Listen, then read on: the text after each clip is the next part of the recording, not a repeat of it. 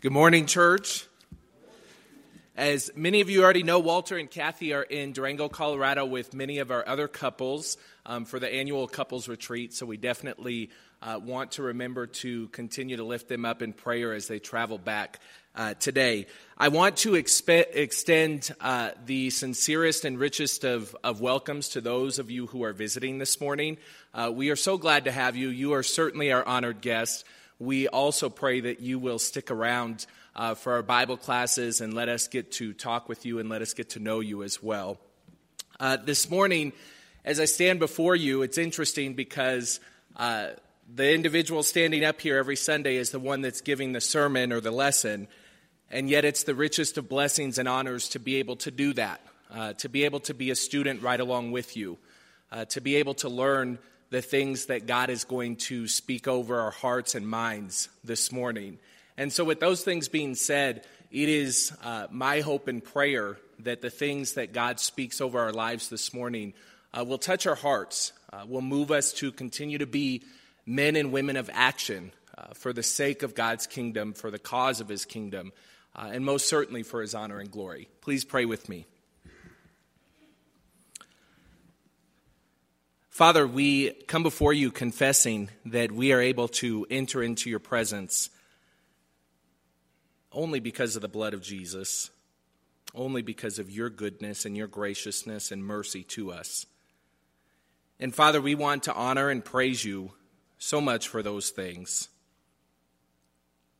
Father, we confess that oftentimes we are people who are short-sighted. And so, Father, as we open your word this morning, our prayer is a bold one, that you would reveal things to us that we have not yet seen, that you would remind us of things that we perhaps have forgotten. And Father, we know that your Spirit is going to provide the deepest amount of conviction. And so, Father, we pray that we would accept that conviction, that we would embrace it, that we would continue to be people who run into your arms. Father, we pray that today, that our singing, that the scripture, that the message from your word would all exalt you. Father, we pray that you would be the one receiving all the honor and glory. And we ask all these things in Jesus' name. Amen. In the 1990s, the company known as Magic Eye turned images like the one that you see here into this worldwide craze. People were purchasing these images left and right.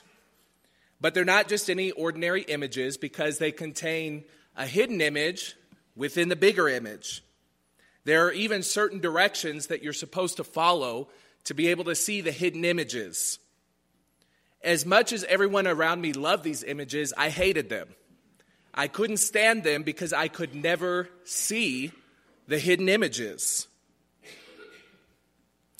No matter how hard I tried, no matter how hard I wanted to see the image, it wouldn't work for me. In the image that you currently see, the only reason I know what you're supposed to see is because I looked it up. I did try for a little bit to see the hidden images, with no luck. If you think you can see it, you can tell me after service and I'll let you know if you're right. I can see some of the details of the image, but I can't see the bigger picture. I can't see all of it. And that's what we're going to discuss this morning. Not being able to see the bigger picture that God does. But this morning it's going to be a little bit of a twist, because we're going to talk about the fact that it really doesn't matter that we're not able to see the bigger picture that God does. Now, I realize some of you may be sitting there thinking Christians are supposed to see the bigger picture. And I would say yes and no to that. And so hopefully you'll hang in there this morning as we talk about this. We are a people that are constantly consumed. We're consumed with knowledge. We're consumed with control. We're consumed with knowing what the plan is. We want to be in control, and we don't know how to respond when we're not. I can certainly relate to this. We want to know the outcomes of situations. In fact, we seek to be a people that are intentional about trying to control the outcomes of situations. But do we serve a God who has promised us anywhere in Scripture that we're going to see everything that he does? Do we serve a God who has promised us anywhere in Scripture that we are going to get all the answers that we want?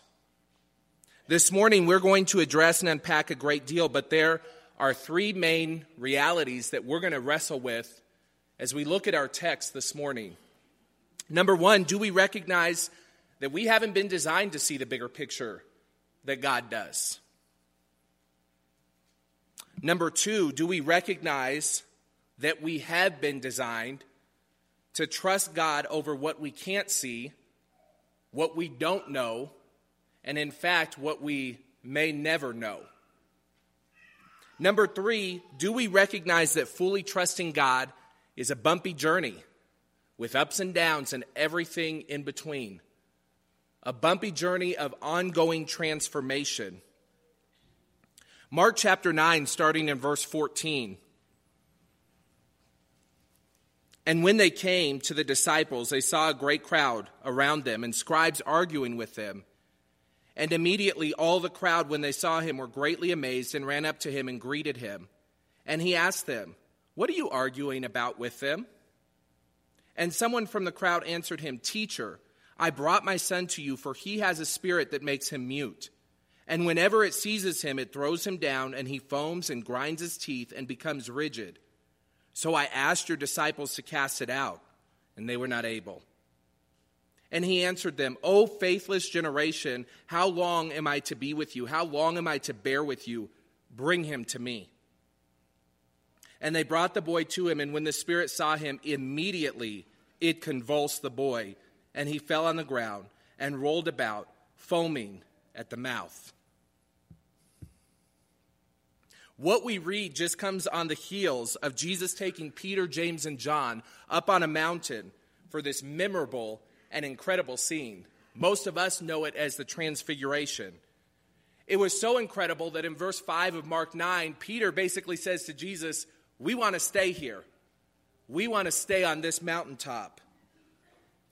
And yet Jesus understood that life was not intended to be lived on the mountaintop, especially after sin entered the world.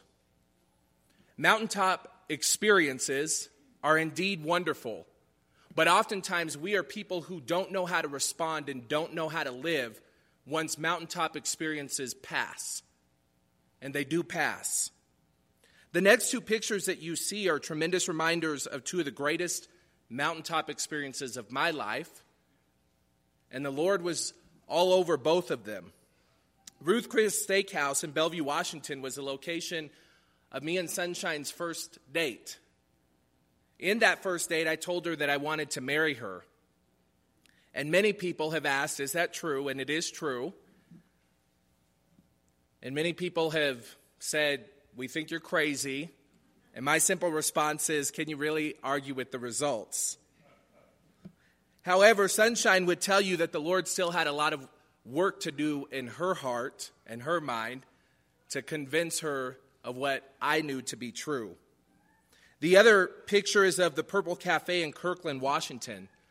It's where Sunshine and I shared a meal before I proposed.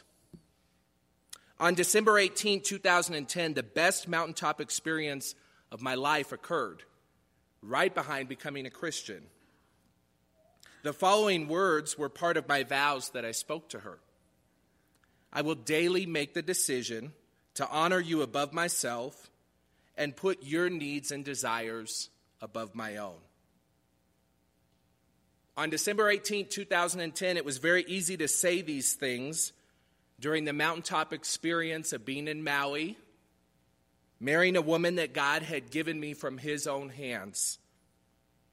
However, it has been much more difficult to live those vows in the messiness of life. In uncertain times, in times when I want to be selfish, in times when I am selfish, and in times when I want what I want more than what God wants, and more than what she needs. I have and continue to fail miserably off the mountaintop, and yet Sunshine is extremely gracious in her forgiveness of me. And what's more, God is even more gracious in his forgiveness of me. Up on that mountaintop in Mark 9, prior to coming down, Jesus understood that life with God isn't intended to provide us all the answers that we want. Rather, life with God is intended to provide us all the answers that we need to live in the midst of the messiness. It was no coincidence that right after this incredible mountaintop experience, Jesus, Peter, James, and John encountered this extremely messy situation, a situation that was not going to be solved with human wisdom or human power.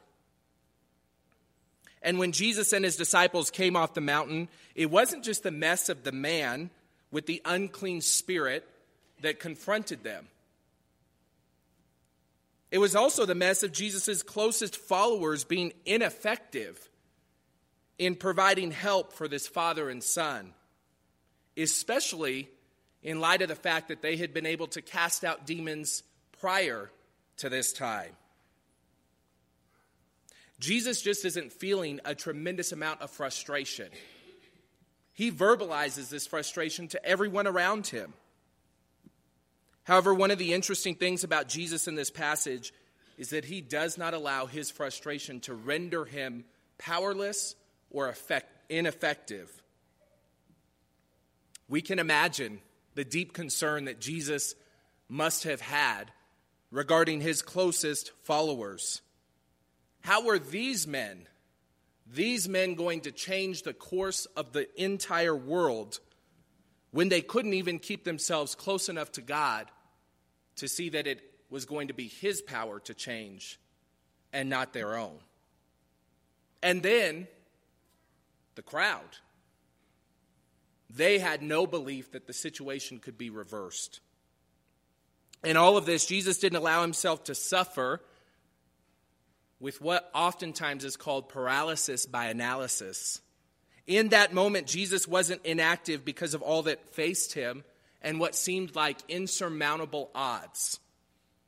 Jesus didn't allow the despair of an unbelieving generation to render him powerless, nor to render him ineffective. In fact, it was the exact opposite.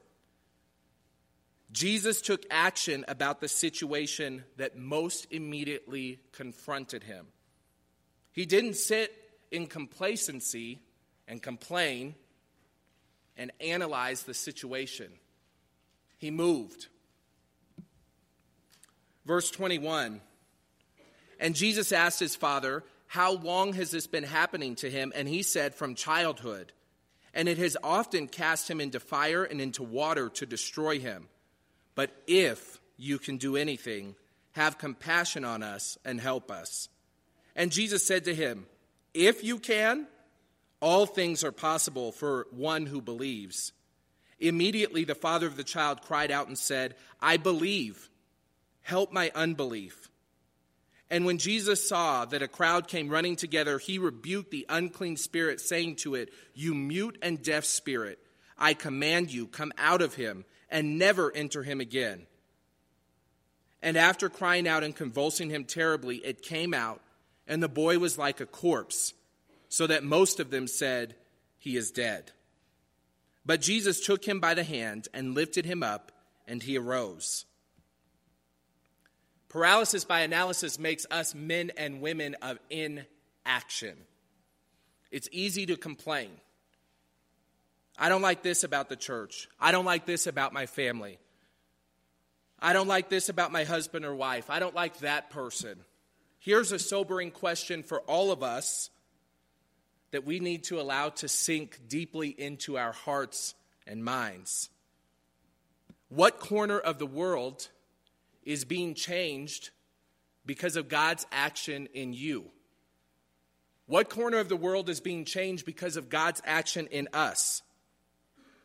Is your marriage being changed for the better because of God's action in you?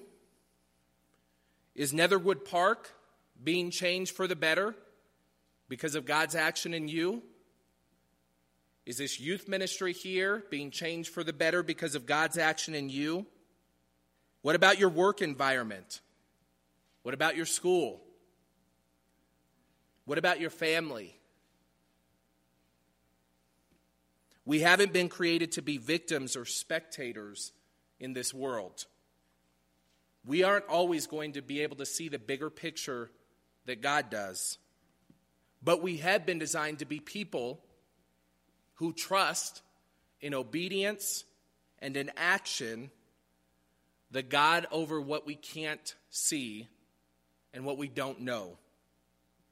The next picture, or pictures, shows Sarah Miller. She's the young woman with the little boy and girl in the upper right-hand corner and lower left corner. She knows all about not seeing the bigger picture that God does, while also choosing to allow God to change a corner of the world through her in the midst of a lot of mess. She is the founder of a house on Beekman. In writing about her, Nathan Deardorff says the following: Sarah Miller's job isn't just a career, it's a way of life. She runs a house on Beekman, a nonprofit organization in the poorest part of America, the South Bronx. Its purpose is to join God in the renewal of the South Bronx. Sarah says the following about herself: what motivated me to move to the South Bronx was my relationship with God.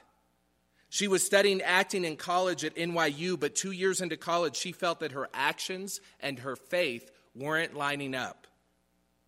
That corner of the South Bronx is being changed because of God's action in her. And she would readily admit she rarely sees the bigger picture that God does. But that's a great story. But what about you and me? Are we men and women of God that are content to applaud her efforts as a modern-day missionary? Are we men and women of God that are content to send money and support to our missionaries outside of Albuquerque? Are we men and women of God who say, that's a wonderful story, but it really doesn't convict me to do anything when I walk out those doors? Are we men and women of God who realize that the word missionary never once occurs in the pages of Scripture? You may sit there and say the concept does, and I would say I would agree with you. The concept missionary occurs for all men and women of God. Because when men and women have committed themselves to the mission of Jesus, they are on mission for the kingdom of God. Regardless if they're in Albuquerque, in Rio Rancho, in Bernalillo, in Edgewood, it doesn't make a difference. Missionaries for God enter foreign culture to bring the mission of God. Can we identify what corner of the world is changing because of God's action in us? Oftentimes when we don't see the bigger picture that God does, we go in search. We go on a quest. We go on a quest for answers. We go on a quest for clarity. We go on a quest for solutions. And what's interesting and sad is that we go to all of these different sources rather than the source.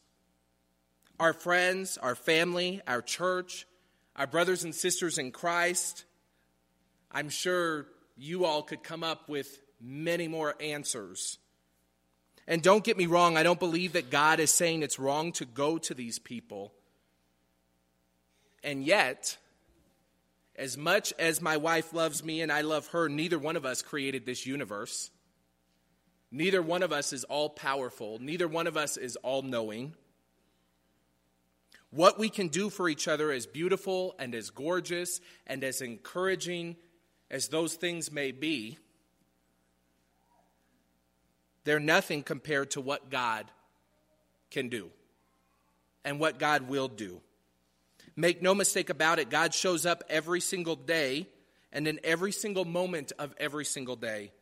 But the question is whether or not we are going to continually go to Jesus as the source. This disappointed, helpless, hopeless father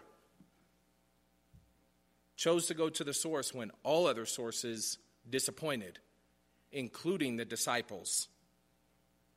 Going to the source rather than other sources will always be a life changer in ways that we never dreamed or imagined possible. This man didn't know what Jesus was going to do. This father didn't know if the unclean spirit was going to be driven out of his boy. If we need a reminder of this, look at what he says in verse 22. He even questions the desire and the capability of Jesus to do anything for them, and yet he brings himself before the source. He even says, Jesus, I believe.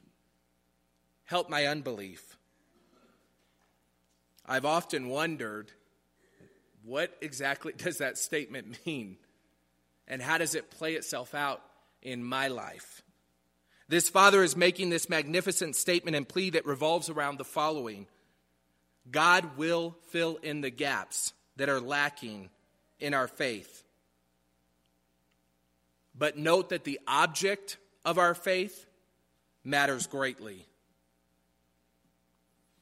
Even the strongest faith in a weak bridge will get you wet. But even the weakest faith in a strong bridge will get you to the other side.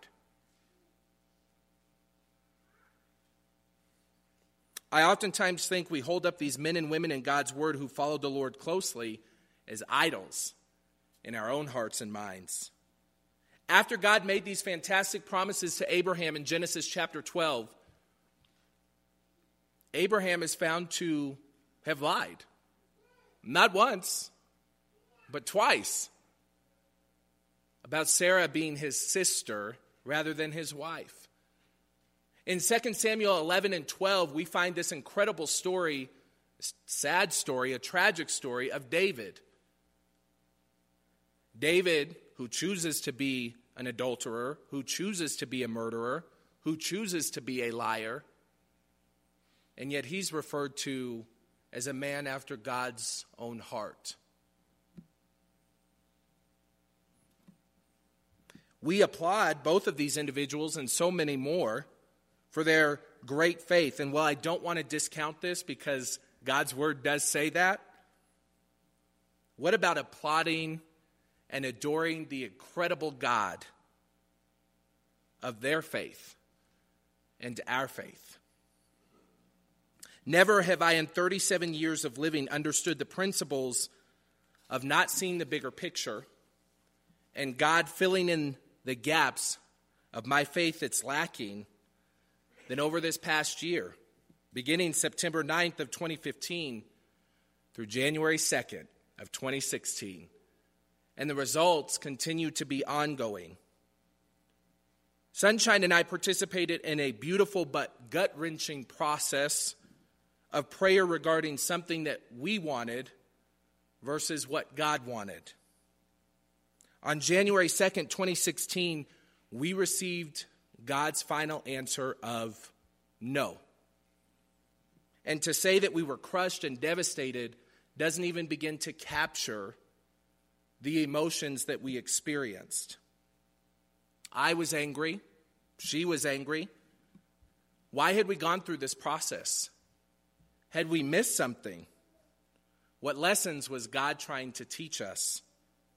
Why did it appear as if he was being cruel to us? We both have many questions, even today, and very few answers. Even on January 2nd, God was filling in some big gaps that he knew were important to be filled. Because it just so happened when we received the answer on January 2nd, we were in Colorado Springs visiting close friends of ours, Grant and Dixie Thomas. But Sunshine and I don't believe that was a coincidence, because they were able to pray with us and pray for us and pray over us. They listened to our hearts. They spoke words of life and encouragement over us. And in the days immediately following January 2nd, On many separate occasions, I sat with Curtis Burnett and Luis Laredo in my office, pouring out my heart and weeping because I didn't understand what God was doing. And I was very frustrated with what God was doing. Here's what I did and do understand, though. Even now, with many of my questions still remaining and the abundance of my lack of understanding and my dislike, quite honestly, for God's revealed answers, I know that my Father sees and understands a much bigger picture than I do. I know that He's going to continue to show up.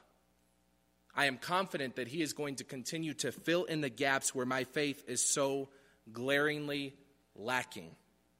And the beautiful thing is that He wants to do this for all of us and for all of humanity. Verse 28 of Mark 9. And when He had entered the house, His disciples asked Him privately, "Why could we not cast it out?" And He said to them, "This kind cannot be driven out by anything but prayer." If the story ended in verse 27, it would still be an incredible story. It would be stunning. And yet in private, Jesus' disciples asked Him, "Why couldn't we do this? What was the issue? What was the problem?" And Jesus' response is so simple and yet so life-changing and earth-shattering. How had these disciples, these Jesus followers, how had they missed this? No doubt that they totally felt foolish after Jesus spoke. And yet, I can't answer for you, but for me, I can relate to them. Notice that Jesus doesn't point to seeing the bigger picture that He did. Jesus pointed to the power that is found in prayer. Well, we haven't been designed to see the bigger picture that God does. We have been designed to maintain intimate contact with Him.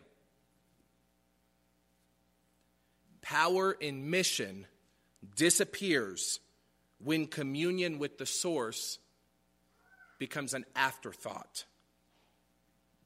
There are gigantic differences between being exposed to Jesus versus embracing Him. These disciples had been exposed to Jesus, and in many ways, they really had embraced Him. But they had forgotten to embrace and commune with Him in that time and in that moment. In doing God's work, in doing kingdom work, these disciples had somehow lost sight of God's power to change, God's ability to transform, and the wonderful gift of communion that they had been given. In talking about why churches lose sight of their mission from God, Rick Atchley says the following: "What keeps most churches inside their walls is not a lack of funding or resources, not a lack of knowledge, and not a lack of opportunities. It's a lack of passion. We lose our amazement at Jesus and His grace. We forget the wonder of our own salvation. We forget that we deserved hell, and God rescued us.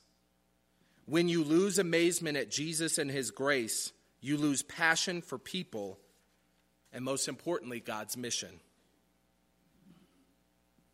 May we be people here at Netherwood Park who in our homes, who in our relationships, in our families, in our schools, and the multitude of contexts that He has blessed us with, who always go about maintaining close and intimate contact with the source.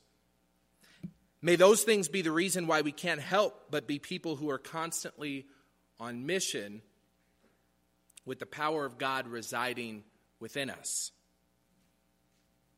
So what can I do? What can we do? Well, God hasn't promised us moments in time. The moments that He has given us are here, and they will come, the good and the bad and everything in between. Now we can just choose to sit in the comfort of these pews and these walls, lamenting how sad and dark this world is, while looking forward to heaven, or we can be men and women who rise up, We can rise up like disciples of Jesus Christ that God has created us to be and embrace the good and bad of life and everything in between. Asking the following questions: what does God want me to hear? What does God want me to see? What does God want me to learn?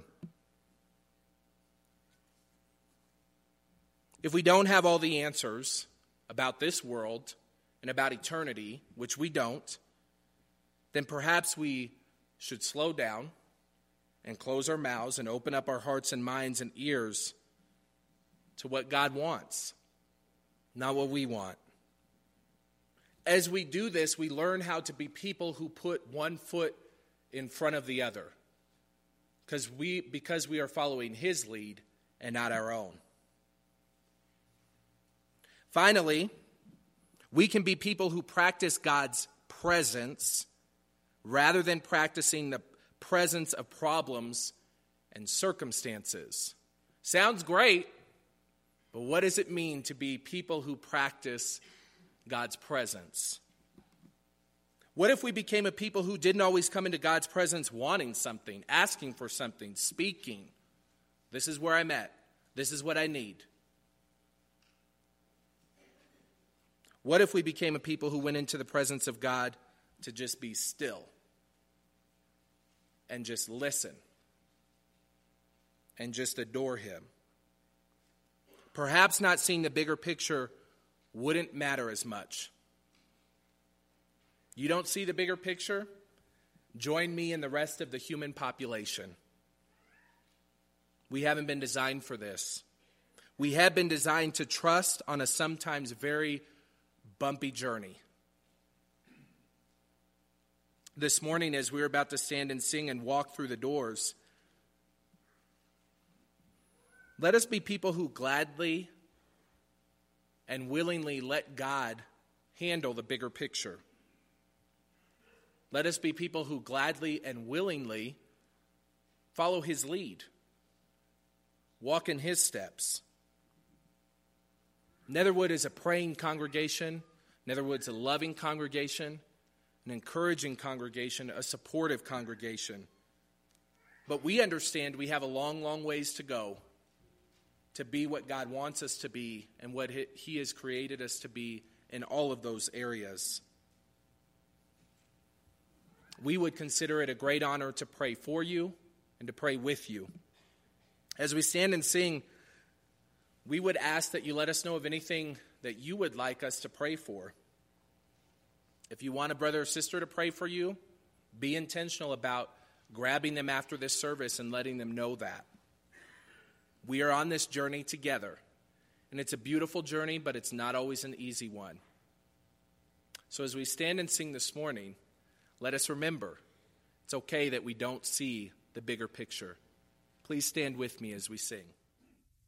Savior, like a shepherd,